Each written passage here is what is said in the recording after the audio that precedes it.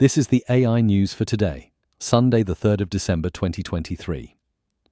G7 digital and technology ministers have agreed on international guidelines for artificial intelligence developers and users, aiming to combat the spread of false information and its potential to disrupt democracies. The agreement, a result of the Hiroshima AI process, indicates a consensus on the dangers of AI, including AI-generated false data and calls for responsible AI use. This marks the G7's first international agreement specifying measures to address the widespread use of generative AI, with the implementation of individual regulations and the enhancement of tech effectiveness left up to each G7 nation.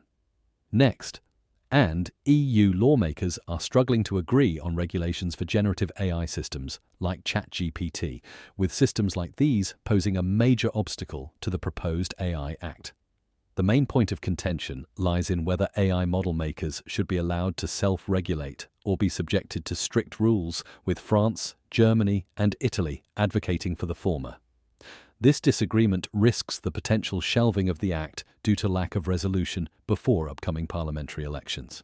And finally, OpenAI's AI app marketplace, the GPT Store, has postponed its launch till early 2024, a delay likely due to November's leadership turmoil.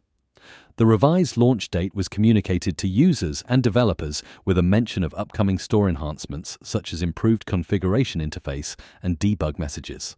That's all for today. Connect with us at mrc.fm/AI news. Hit subscribe and come back tomorrow for more AI news.